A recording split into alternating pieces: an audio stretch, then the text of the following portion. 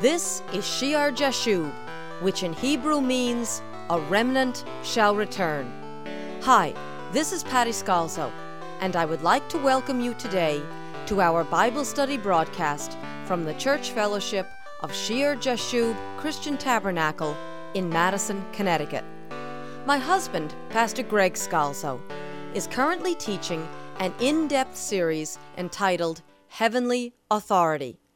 So let's go right into the Sunday service and listen as Pastor Greg ministers the Word.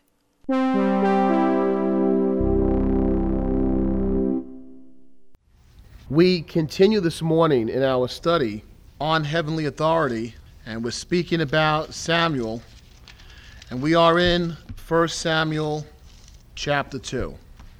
Last week we completed chapter 2, and we saw the prophecy by the man of God, presenting God's proclamation against the high priest Eli and against his sons. And we saw how when he prophesied, the word of the Lord was not just against Eli and his descendants, and we saw the fulfillment of that. We went ahead into David's time to see the fulfillment of that, and into Solomon's time. But it was not just against Eli's house, Eli's descendants, but it was against his father's house also. He says in verse 31, remember we read, "Behold, the days are coming, that I will cut off your arm," speaking to Eli, "your strength, and the arm of your father's house, so that there will not be an old man in your house." And so it was not just against Eli, but against Aaron, the whole priesthood from Aaron, the whole Levitical system. And he says in verse 35, in place that he would raise up for himself a faithful priest who would do according to what is in my heart and in my mind, says the Lord. And we saw how, in one sense, Zadok, a descendant of Eleazar, a descendant of Aaron, fulfilled that in the short term. But really, something's happening here even more important when you speak about the Father's house, the whole Levitical system. There's a substitution going on, that God is going to do something different from the Levitical priesthood. We had looked at Malachi chapter 2. This is all review from last time, so we know where we are.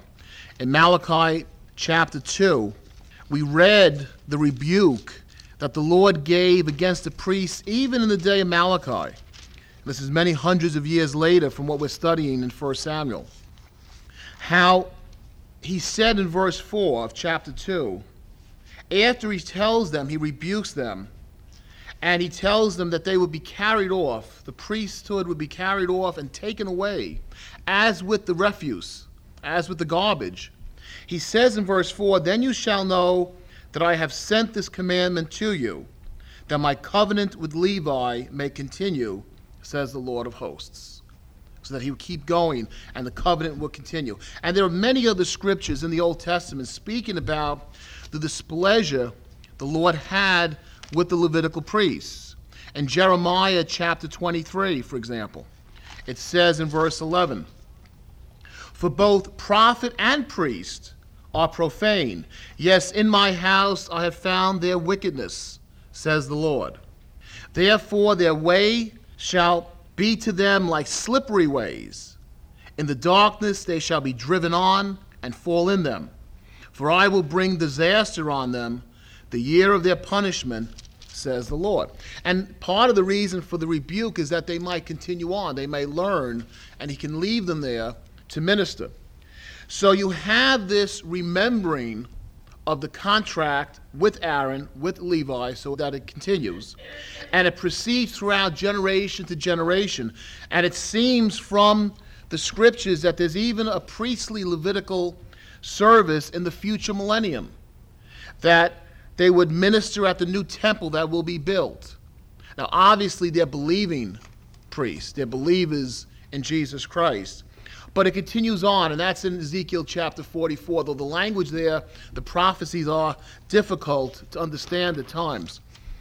You have this remembering of the covenant to Aaron, the Levitical system continuing on, and then you have the rebuke. When there's gross sin, as in the case of Eli and his sons, when there's gross sin, as in the case of the priests in that Malachi prophecy around 450 BC, as in the time of the Lord Jesus, then you have the cutting off. And remember, we ended up last time with that scripture in Matthew chapter 21 and verse 43, and speaking about the wicked tenants. Jesus says in verse 43, "Therefore I say to you, the kingdom of God will be taken from you and given to a nation bearing the fruits of it." And then in verse 45 it says, "Now when the chief priests and the Pharisees heard his parables, they perceived that he was speaking of them." The chief priests understood that when Jesus said, "The kingdom of God will be taken from you and given to a nation bearing the fruits of it," he was speaking of them. And because of the rejection of Messiah, again there would be the cutting off, just like there's the cutting off of Eli's house. So there's a problem with this Levitical priesthood. And the nation that Jesus is speaking of here, when he says given to a nation bearing the fruits of it, what is that nation? We read about it in 1 Peter chapter 2.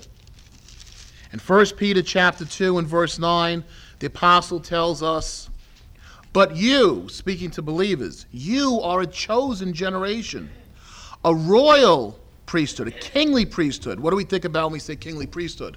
A priesthood in the order of Melchizedek, right? A royal priesthood, not in the order of Aaron. A holy nation. You are a holy nation. His own special people, that you may proclaim the praises of him who called you out of darkness into his marvelous light. A chosen generation, a royal priesthood, a holy nation. Up above he says that we're being built a spiritual house in verse 5. A holy priesthood to offer up spiritual sacrifices acceptable to God through Jesus Christ. The holy priesthood in Christ Jesus, not in the order of Aaron, in the order of Melchizedek. Sincere believers, individuals, not of a lineage, not of father to son, but of individuals from every nation, tribe, and language, who minister before the Anointed One. A holy nation.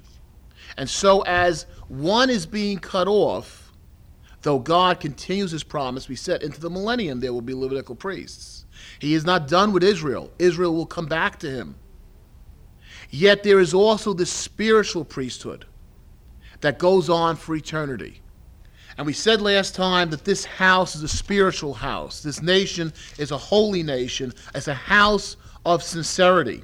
And the faithful priest that God would raise up, when we read back in 1 Samuel, in that prophecy in chapter 2, really, that's speaking of Samuel himself, who would do, what does he say here in verse 35? What is in my heart and in my mind. He says, for whom God would build a sure house, that's that spiritual house, and who would walk before my anointed forever. That's not speaking of David or Solomon. That's speaking about Jesus. The type of priesthood Samuel had, as compared to Eli's sons, is a priesthood that starts in this world. We serve the Lord in this world, but it goes on to eternity. We will walk before the Messiah forever. And in such, Samuel, who's a Levite but not a descendant of Aaron, Samuel is a type of the explosion that would happen with New Testament believers becoming a priesthood unto the Lord and walking before the Lord forever. So the fleshly house of Aaron, the Levites, are rebuked, they're cast out because of sins. They're allowed to come in because God keeps his promise. He'll do it to the generations afterwards. They serve at the earthly tabernacle, the earthly temple, even as they do again in the time of David. They're back serving there even after Shiloh falls. But the house, as it says in Hebrews 8:13, is becoming obsolete and growing old and ready to vanish away. That was the first contract. Why was it needed? The institution was needed because of the hard-heartedness of men. You needed the organization. You needed the institution to keep the word of God, to have father and son handed down because of the hard-heartedness of men. But in any fleshly group, in any fleshly organization, in any lineage, in any hierarchy, in any institution, we see it in Christianity, in the organized church, how people could be circuit riders, so filled with God's Spirit, going around preaching the Word of God, And a church that's formed, you go a century later, and they don't believe the Bible's true. They don't believe in the virgin birth. They don't believe in the deity of Jesus Christ. They don't believe in the resurrection. And you say, gee, if that man who started, well, he can't see it, what must he be thinking of that organization? Because any organization, by nature, will have faithful people who are faithful some of the time, and they'll have evil people. Eli's sons are evil and they're wicked. And so by that nature, they're fleshly. They cannot be eternal. But the priesthood in the order of Melchizedek, of whom the high priest we studied is our Lord Jesus Christ, is based on the indestructible life of Messiah and those who in sincerity come to him. And it's based by definition on those who believe, from every nation, tribe, tongue, language, race, group. The fleshly priesthood, though it was established by God, lacks strength, it lacks power, there's no arm to it. And so God ultimately cuts off the arm. For what does he say up above in verse 30? For he will honor those who honor him. God cannot be mocked. Eli's sons are not going to win over the Lord simply because of their ancestry, and is steadily replaced by the priesthood in the order of Melchizedek. Now that's all review. Let's read some new information in chapter 3, verse 1 of Samuel. Now the boy Samuel ministered to the Lord before Eli. This is the third time we've read that. Remember, back in chapter 2, verse 11, when his father Elkanah goes back, it says the child ministered to the Lord before Eli. In chapter 2, verse 18, in the middle of the horrendous sins of Eli's sons, we read, but Samuel ministered before the Lord, even as a child wearing his little linen ephod. And now we read here again that the boy Samuel ministered to the Lord before Eli. He's learning about the Lord. He's even learning the priesthood as he follows around and serves the old man Eli. He's in humble service to Eli, and he's serving in the tabernacle area. And the word of the Lord was rare in those days. And the word of the Lord was rare in those days. There was no widespread revelation. What an interesting point at which to leave the study. In our next broadcast, Pastor Greg will be continuing this Bible study series. If you appreciate hearing Shear Jashub on your local station, may I ask you to prayerfully consider supporting the church outreach of Shear Jashub Christian Tabernacle.